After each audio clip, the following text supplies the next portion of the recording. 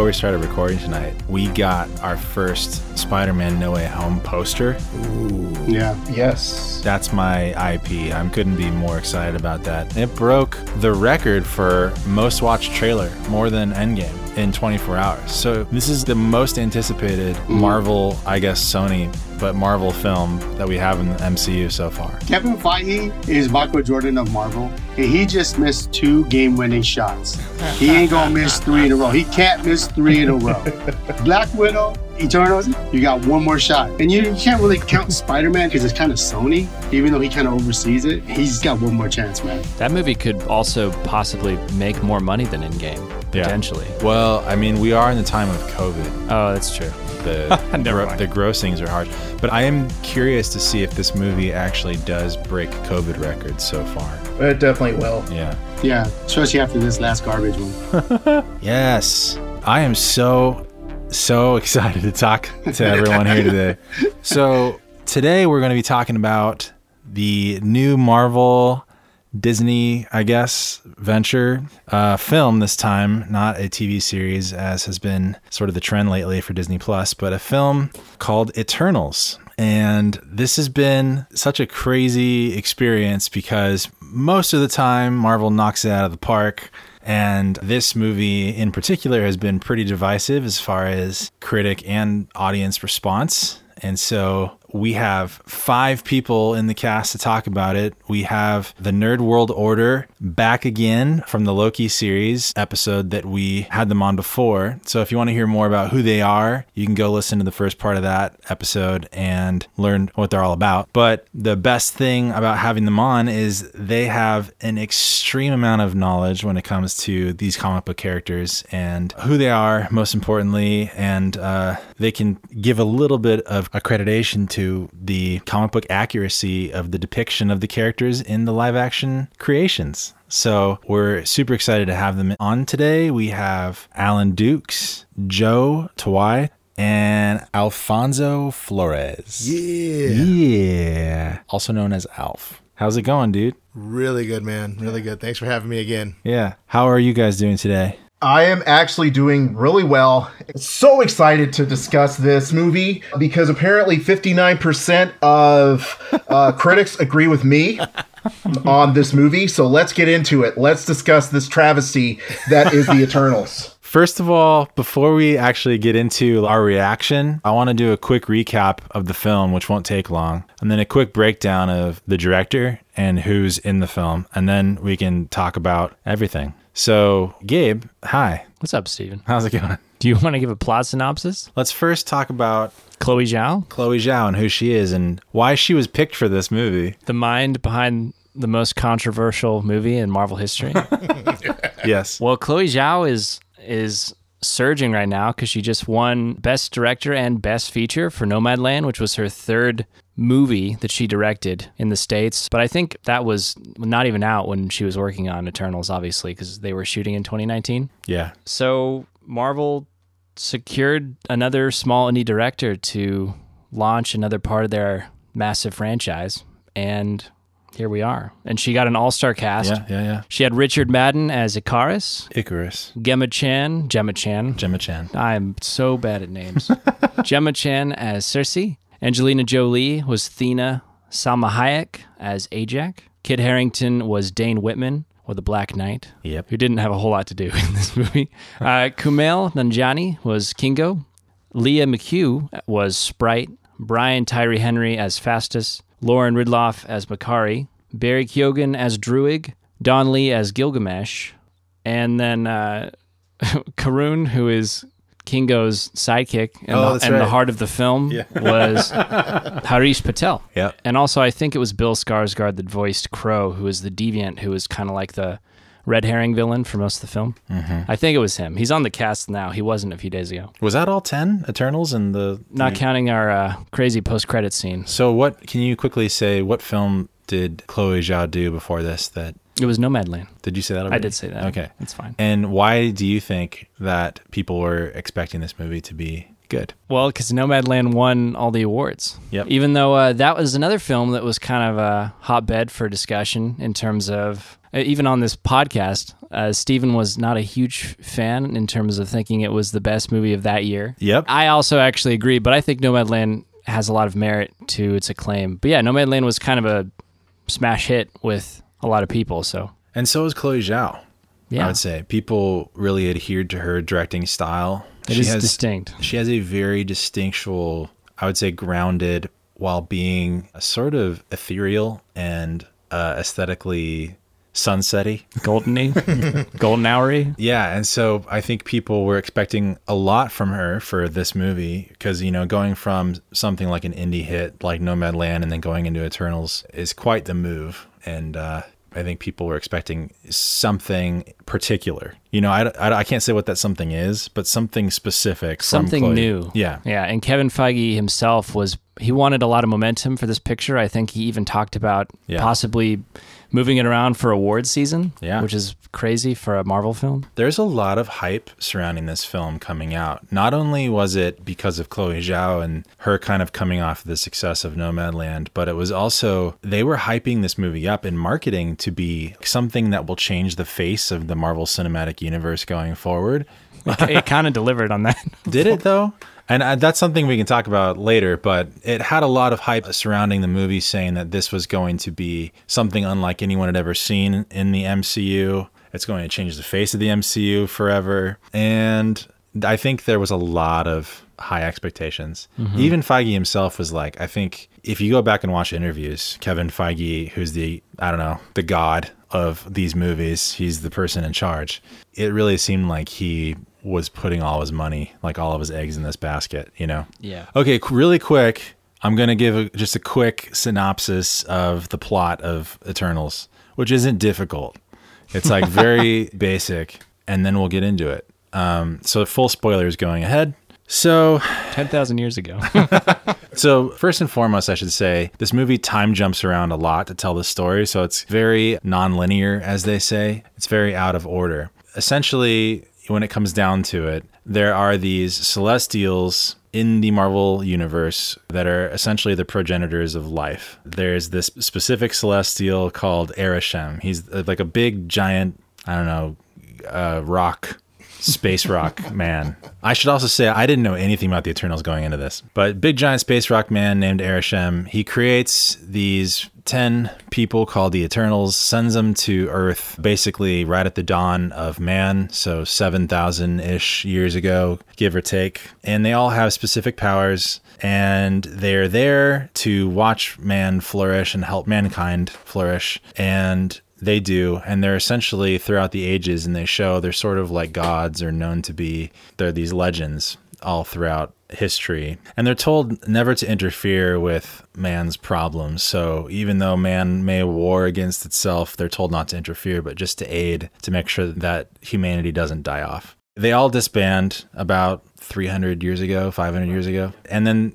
a couple of them pick up that there is a celestial in the center of Earth going to be born out of Earth, and it's going to destroy all of life as we know it. And the Eternals have to band back together to stop it. As they do that, they bring up a lot of the sort of quasi-family issues that they had previously, and a lot of those relationships get rekindled or resparked, and they have to deal with a lot of their emotional problems. And then they essentially fight each other in the end, and they stop the Celestial from being born, named Tiamat, and that's basically the end of the movie.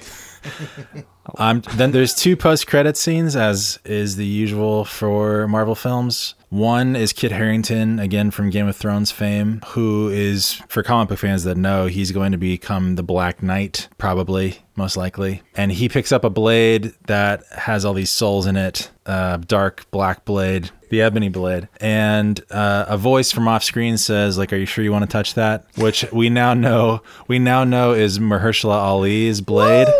And then the second post-credit scene is Pip the Troll, voiced by Patton Oswalt, shows up, and he introduces Harry Styles of fame.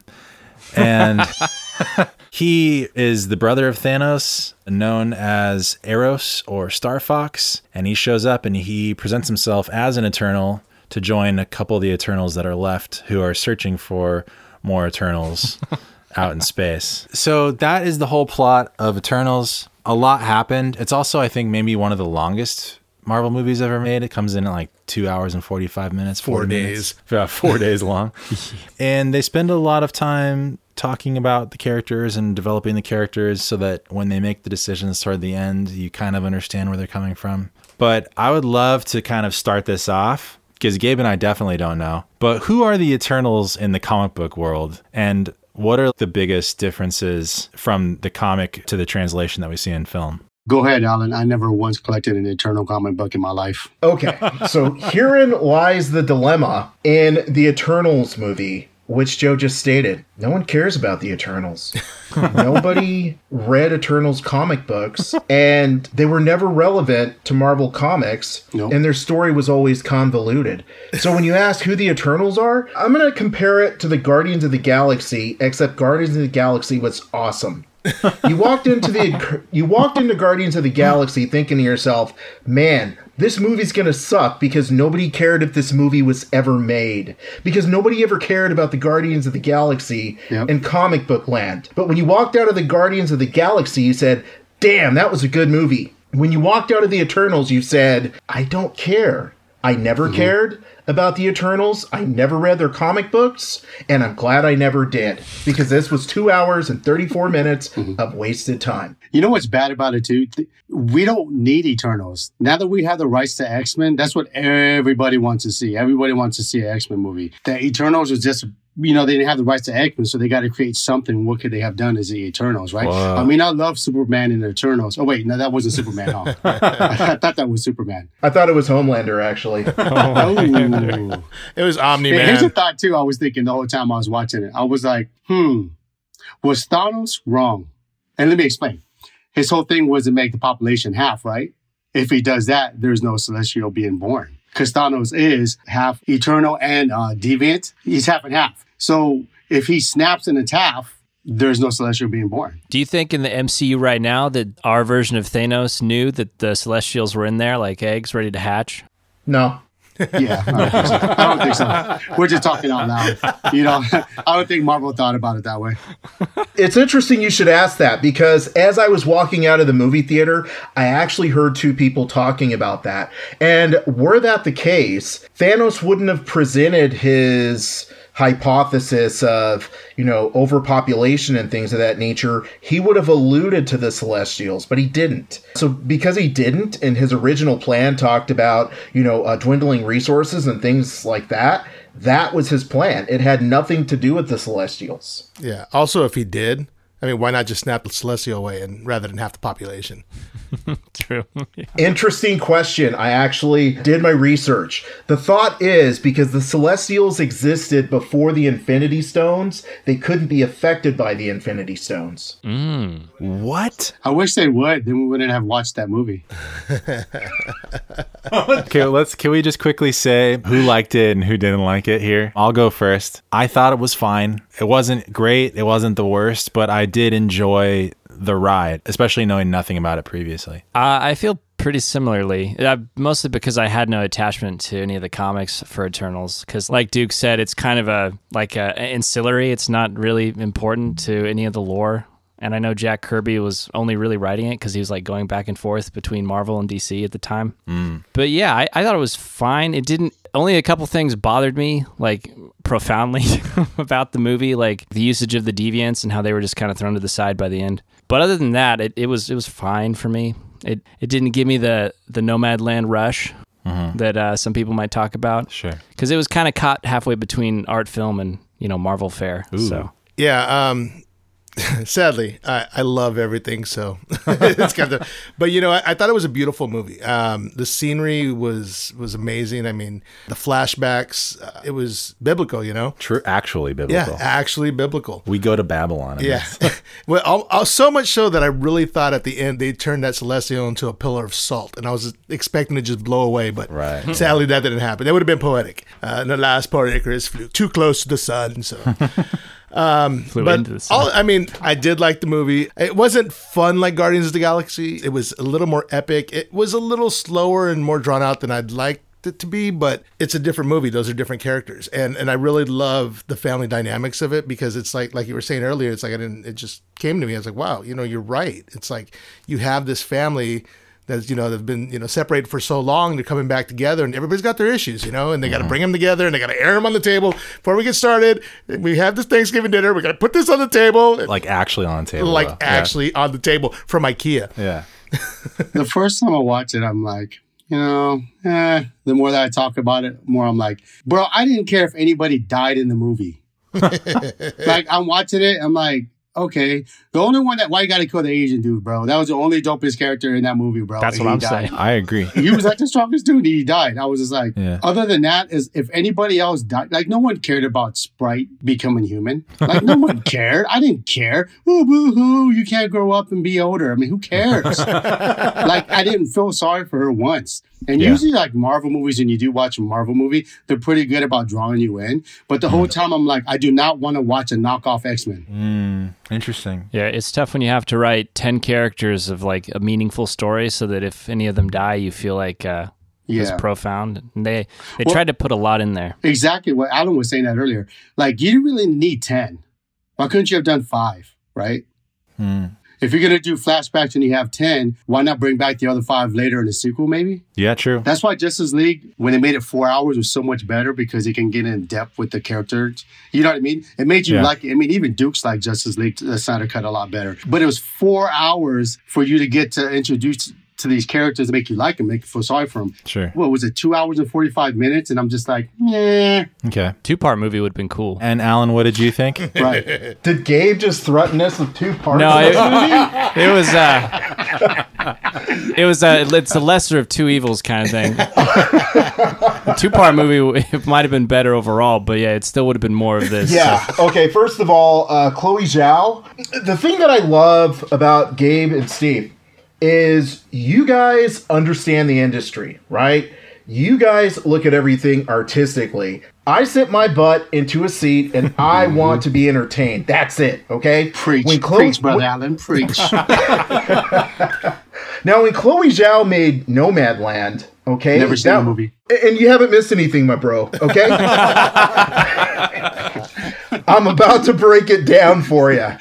It was a bunch of people living in vans. That was it. Okay? Now, when we grew up in Oceanside, those were just homeless people. Okay?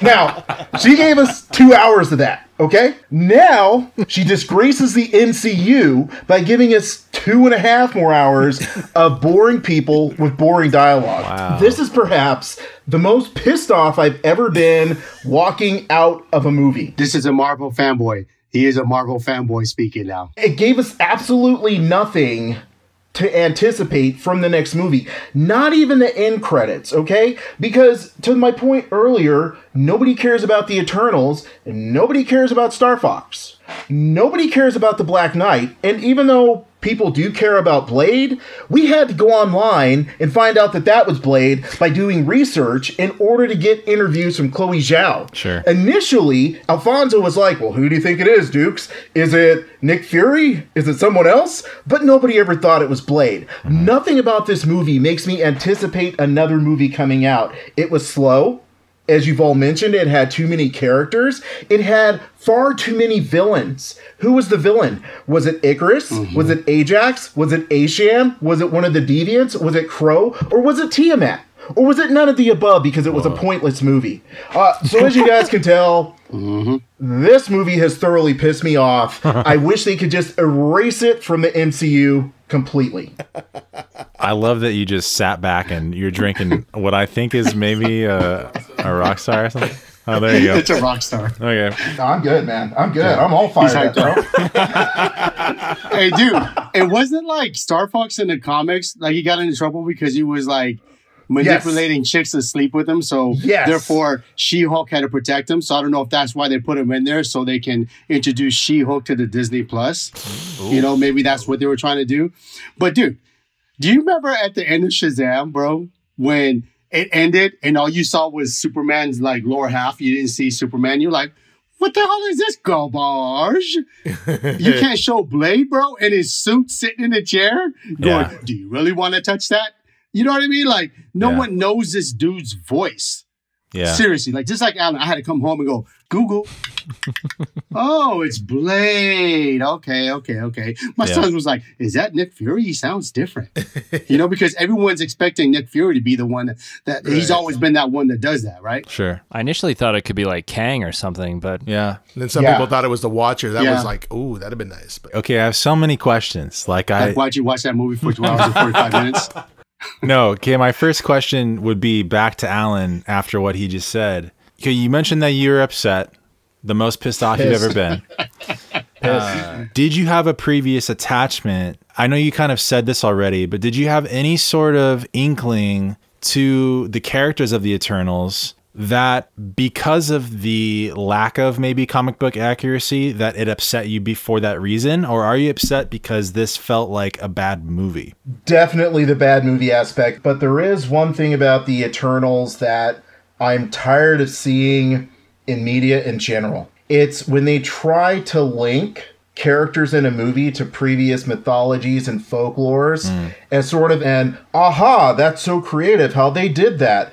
Icarus has been around forever. They've actually created this mythology and folklore based on that. And I understand that they did do that in the comic books, but it's just a played out trope. And it didn't hit me with the level of excitement that I think they were going for most fans. So yeah, there was absolutely no direct connection that I had with the Eternals. I would say my biggest disappointment is, one of the things that Alfonso had mentioned sort of offline is that there was an opportunity to introduce Apocalypse, the first mutant, into the MCU, which could therefore lead into the X-Men, mutants, things of that nature. And I feel like every opportunity they had based on having historical references to introduce new concepts, new ideas, they simply glossed over and went on with this horrible,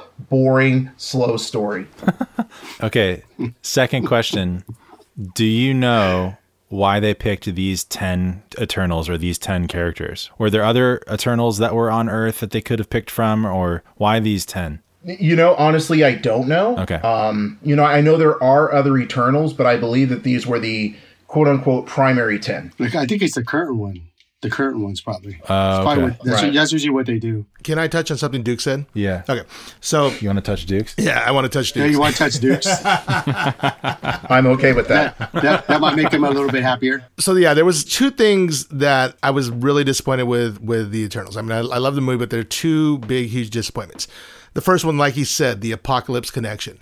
So Apocalypse was a mutant, and he had powers. I can't remember what the original ones were, but what happened was his skin was discolored and he was kicked out of his tribe in ancient Egypt, and he went into the middle of the desert alone, and he found this giant celestial ship, just like they had in the show, except it wasn't a triangle.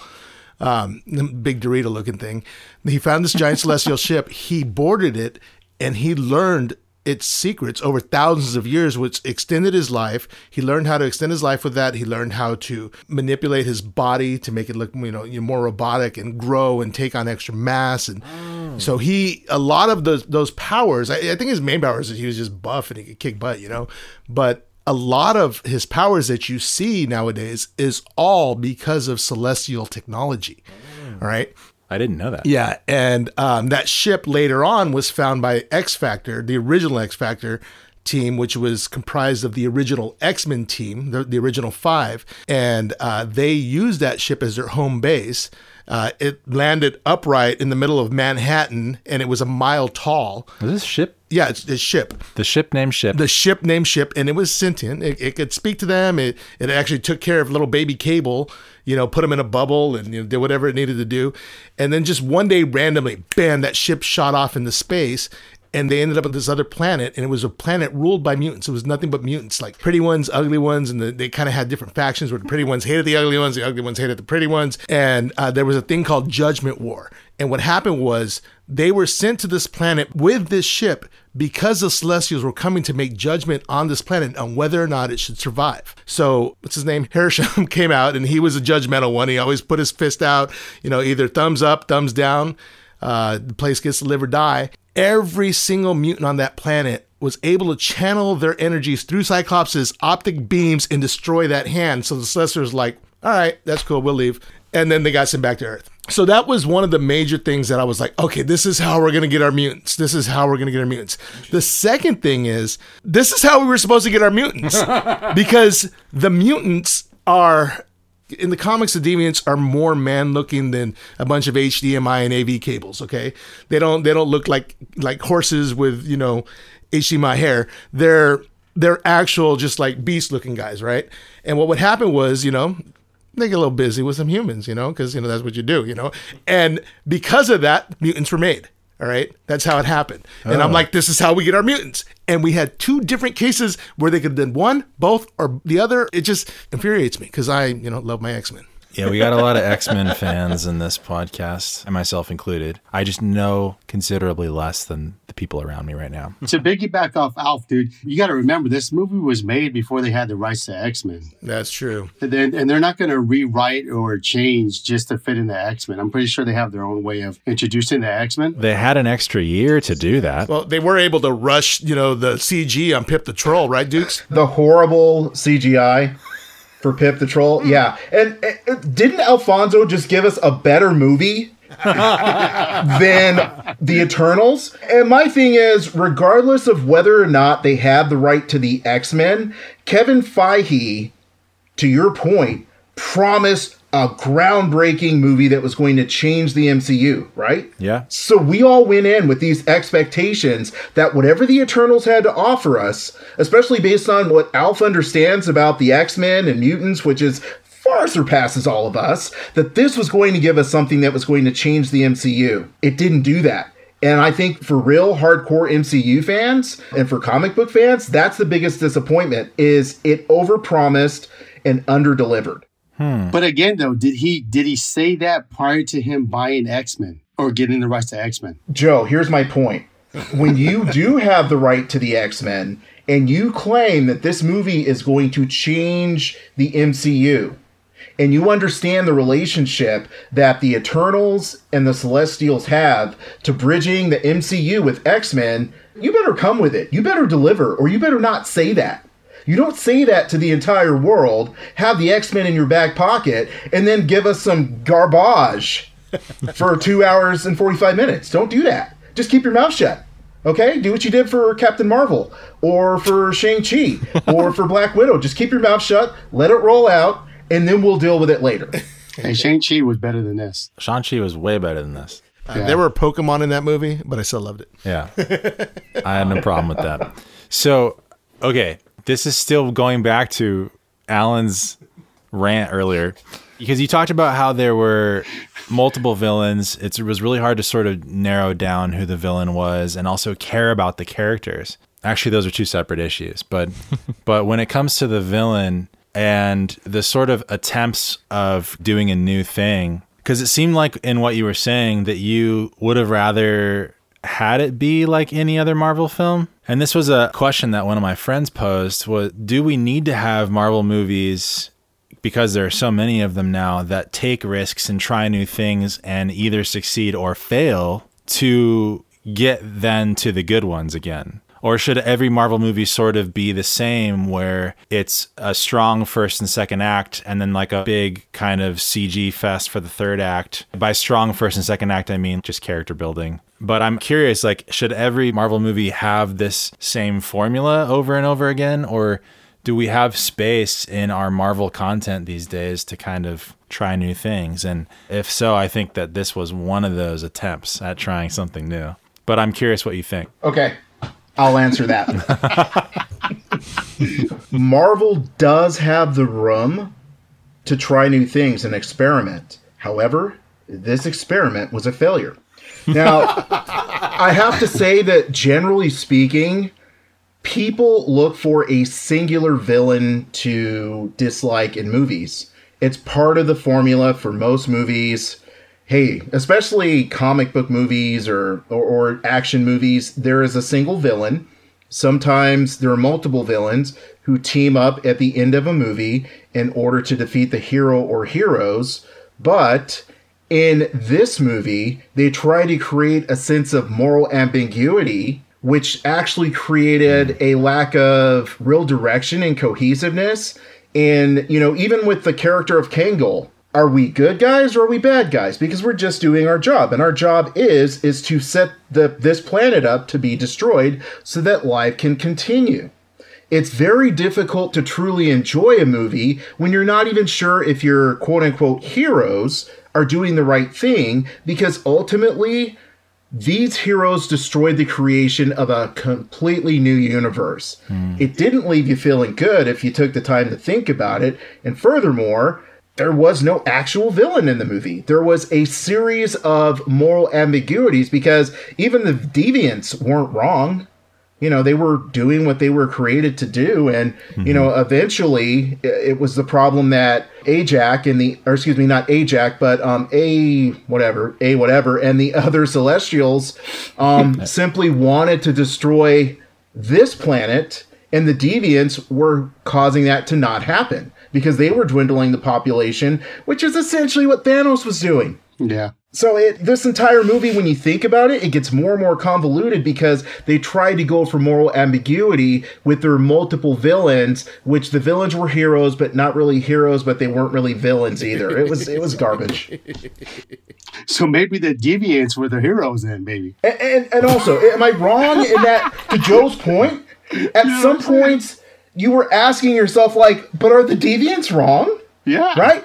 Because it seemed like the deviants were just trying to continue their own race, right? But at no point did it ever seem like they had this grand scheme to destroy the Eternals or the planet or anything like that to the extent that the Celestials did. And can't Ajax just continue healing herself? I mean, they didn't cut anything off on her, so she can continue to heal herself. You know what I mean? It's like, there's no reason for her to die. Bro, he sucked all the energon out of her. That's what it was. She took the Matrix of leadership and gave it to Cersei. When Icarus is pushing her off, I was like, nobody cares. Push her off. Let me watch 3D. I'll push her off myself. Did you read the interview also? Like, Salma Hayek was arguing with the director about where her character should go. She was probably right. Because she probably said, what's this? What's this? She can heal herself? You know what I mean? She felt, dude, if I can heal myself, I'll be like this. You ain't going to kill me. And then she cut off my head. Always go for the head. Yeah. And then Icarus is flying through the sun. I was just like, good, bro. Little whiny baby. Dude, I wasn't even hyped for Black Knight. I was like, he's boring, dude. Alan didn't really care too much for Venom, the second one. Same. But the end credit scene made the movie for him. Yep. It was like the end credit. So even though this movie was garbage, the end credits, dude, even if the movie sucked, the end credits is, you know, like, it can redeem it to a certain point where you're like, well, at least the end credits were good. You didn't even have that. Okay, I'm seeing a lot of what you guys are saying. So now we got to watch it again. See, what happens is, if I think it's okay, and then I start talking out loud with Alan, and then I'll realize that movie did suck. You know, you start to rethink about certain scenes, and you're just like, what? Gosh. Yeah. Maybe its downfall was the attempt at moral ambiguity of every character in the movie. The casting was pretty interesting for the most part. I think... I thought the casting was really good. Well, wait, was that the first movie where Salma Hayek and Angelina Jolie were in the same movie? Because those are my two all-time favorites. And to be in the same movie, I was like... Oh, yeah. I don't know if they shared a frame, but they were definitely in the same movie. True. So, okay. Yeah. Let me think for 1 second, because I got to figure out how to rebuttal this. Allow me to retort. Because normally in a non-blockbuster comic book spectacular, you know, a movie like this, moral ambiguity in a character is revered as a positive filmmaking tool. So normally moral ambiguity in every character, like say in an auteur or an art film, let's say in Nomadland, is like a thing that you would want to give a character because it gives them layers. It gives you as the filmmaker the opportunity to essentially have the characters say one thing and then do another, just like a normal human being would. And that's what makes characters at the end of the day interesting. And so I think a lot of what the Marvel Cinematic Universe has given us so far, there's a lot of good characters that represent moral ambiguity, but you also have characters that often declare the thing that they're all about, making them less artistic. And so I am sort of thinking now that what you're saying and the thing that's not working for maybe a Marvel film of this magnitude is to give such ambiguity to characters and not have them be declaring what they're all about as sort of a detriment to the success or the reception of that film. At the end of the day, it's like, are we just going to keep producing the same Marvel content over and over again? Are we going to get Hawkeye at Christmas every late November now for the rest of all time? Or can we have a little bit of trial and error? I don't know. My main point, and this is to why I would say that I still enjoy it, is because we see movies collectively as human beings because we like to watch human stories, and we like to watch people being human, doing human things, interacting in such a way that we can relate to them. And I think that this movie succeeded in creating at least enough humanity in these 10 characters so that toward the end of the film in the third act, when they're all making their different decisions, some are to be adverse to the others, some are to stay and fight, some are to just leave entirely. You understand why they're making those decisions. And I thought that that alone was a triumph in of itself. Not to say that the movie is a triumph, Alan, that's not what I'm saying. But I thought that at least showing the humanity of these characters and trying to nail down the moral ambiguity or nature of these 10 different characters in a movie like this, where it's introducing these characters, actually worked for me because I understood what was happening in the end. You know, like he just brought up the second Venom movie. I had no idea what was happening that whole time. Except like the CG looked great. I wish I had more carnage at the end, but like it was just murder. The whole movie was just murder and chaos, and then it ended. And so anyway, I'm just curious if you guys have any opinion about this, because I feel like this movie will set the precedent for how especially Marvel films go, or Marvel content with, you know, Disney Plus series works out going forward. Or this might be the movie where the audience reaction is so hefty that Marvel just says, well, it. We're going to just make the same thing over and over again now. You bring up a really good point. It did experiment and it did try to push the envelope. And I'd like to say that, you know, I appreciate Chloe Zhao doing that, but I just don't. Because to your point, I feel like when people go into Marvel movies or any movie in general, they aren't looking to expand their mind. They're really looking to turn their mind off for a period of time. They want to see explosions. And even moreover, one of the things that you mentioned was some Marvel characters really declare their moral standing, and they make that the focal point of that character.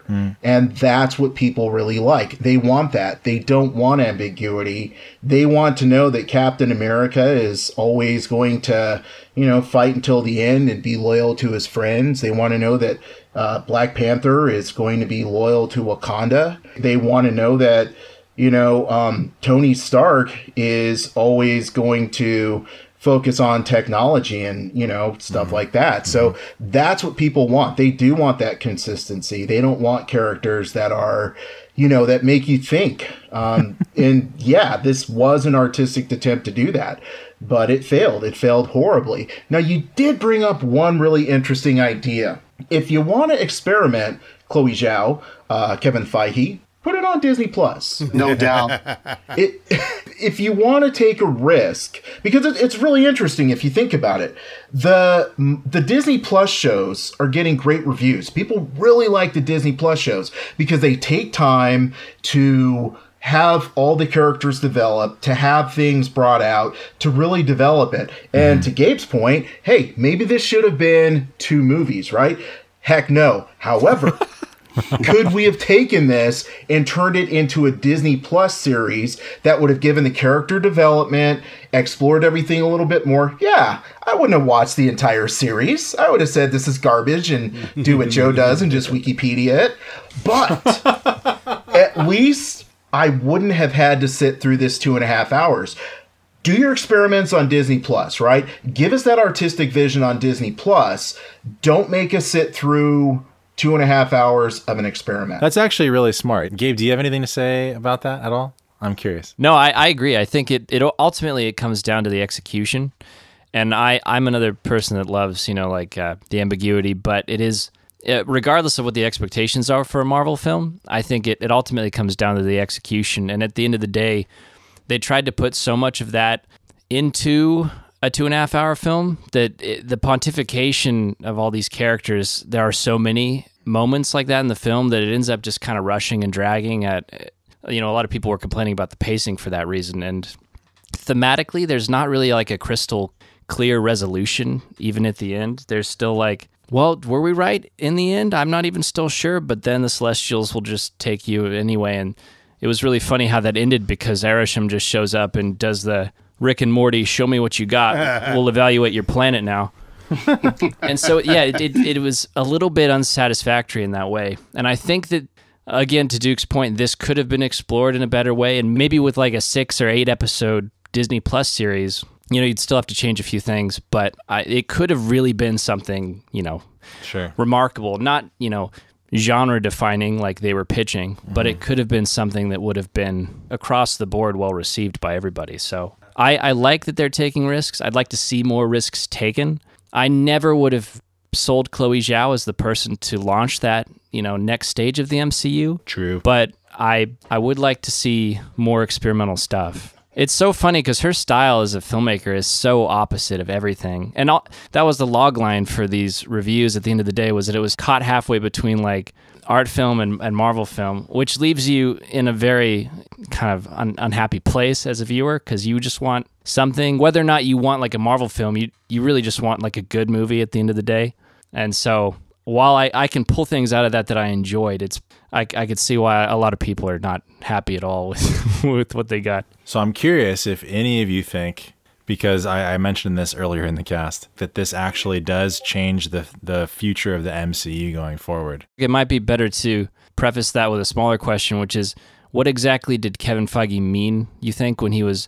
Is it just that the fact that they've introduced the Celestials in a very tangible way now, and they're going to try to really grasp that cosmic aspect of... That's what I'm asking. Yeah. I don't know. And in that way, I think that they kind of succeeded, because now we've really opened the door. On the back of everything happening with the multiverse, we now have literally Arishem and the other Celestials in the game. Okay. This movie sucked.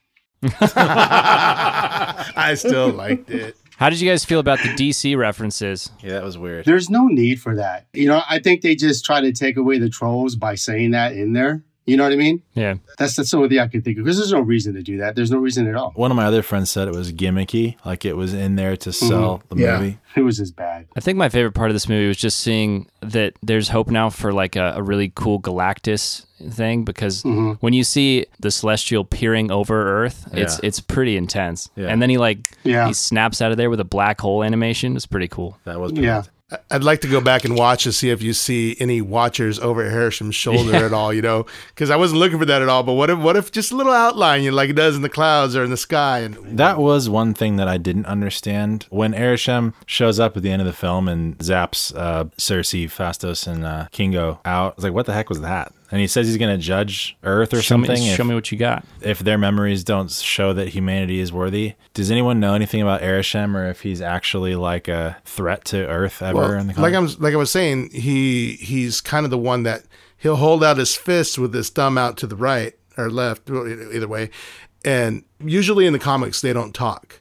That's all you get from him is just like fist out, thumbs up, planet gets to live. Thumbs down, it's got to go. And they're judgmental pricks like that. I'm sorry. But I think the evaluation will go well because humanity basically, saved half the universe. So, any last thoughts on the movie Eternals. Worst Marvel movie ever made. Possibly one of the worst movies I've ever seen. And I try to watch like 2 or 3 B movies a week, and this is far worse than anything I streamed. Yes, they did make it, but they didn't have to make it. And the entire cinematic universe is worse because of it. Yeah, no doubt. They didn't bring anything to the table that I think. Nothing. They didn't bring anything that's going to push the Marvel universe forward, in my opinion. Like, they could have not did that movie and Marvel would have been better for it. Oh boy, they gave us creepy Star Fox. Okay?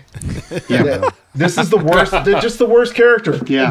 If they would have taken the time to understand how deplorable this character is, they wouldn't have made him. They would have gone another route. That is really interesting, actually. The first thing he does is hit on Angelina Jolie when he walks on to the ship. Yeah. Oh, yeah. He's like, something about That's what he's known for. your beauty is insane. It's something like that. It'll be curious to see how they erase that character's comic book history moving forward. Because it feels like Harry Styles will be a big deal, in the MCU moving forward. Yeah, true. It's going to sell some tickets. Any final thoughts before we say sayonara? Thank you guys for having us on the show. Congrats on the 100th episode. I love listening to you guys. Oh, thank I you. feel like your knowledge of the industry and your understanding of each movie and every show is just amazing. I always learn stuff listening to you guys. And you can actually make me appreciate stuff that I otherwise wouldn't. I actually watched the movie Malignant based on listening to you guys talk about it. I loved it, by the way. I loved it. Yes. But there is nothing you guys can say that will ever make me enjoy this movie. I'm so happy. I feel great now. That's awesome. Wow, I genuinely didn't know that people listen to us or care. So like I'm so happy to hear that. So thank you so much. It's high praise coming from you guys too. Yeah, seriously. Thank you. It's too kind. I really respect your guys' opinions and your voices, not just in the way that they sound, like the timbre of your voice, but That is nice, too. Your unique individual perspectives. And I thank you guys for taking the time to do this, because it means a lot to me, because I feel like we just always have these amazing conversations. We did with Loki, and we're doing it again now. And I would highly recommend anyone listening that hasn't listened to the Loki podcast to go back and listen to it with these dudes. It was super fun, and there's a lot of awesome information and projection about the future of the MCU in that one. And check out the Nerd World Order Yes. stuff. Yeah. Yeah, go search the Nerd World Order on Facebook, or go to IamNWO.com. You can find us anywhere on anything just by typing in hashtag IamNWO. and that is the words I and am, like God, like I Yes. am, not the letters I am. He who is. Yeah, Yahweh. but I am, and then the letters NWO, just so you guys know. Nice. Correct. Awesome. Yes. Well, now that we've mentioned Yahweh and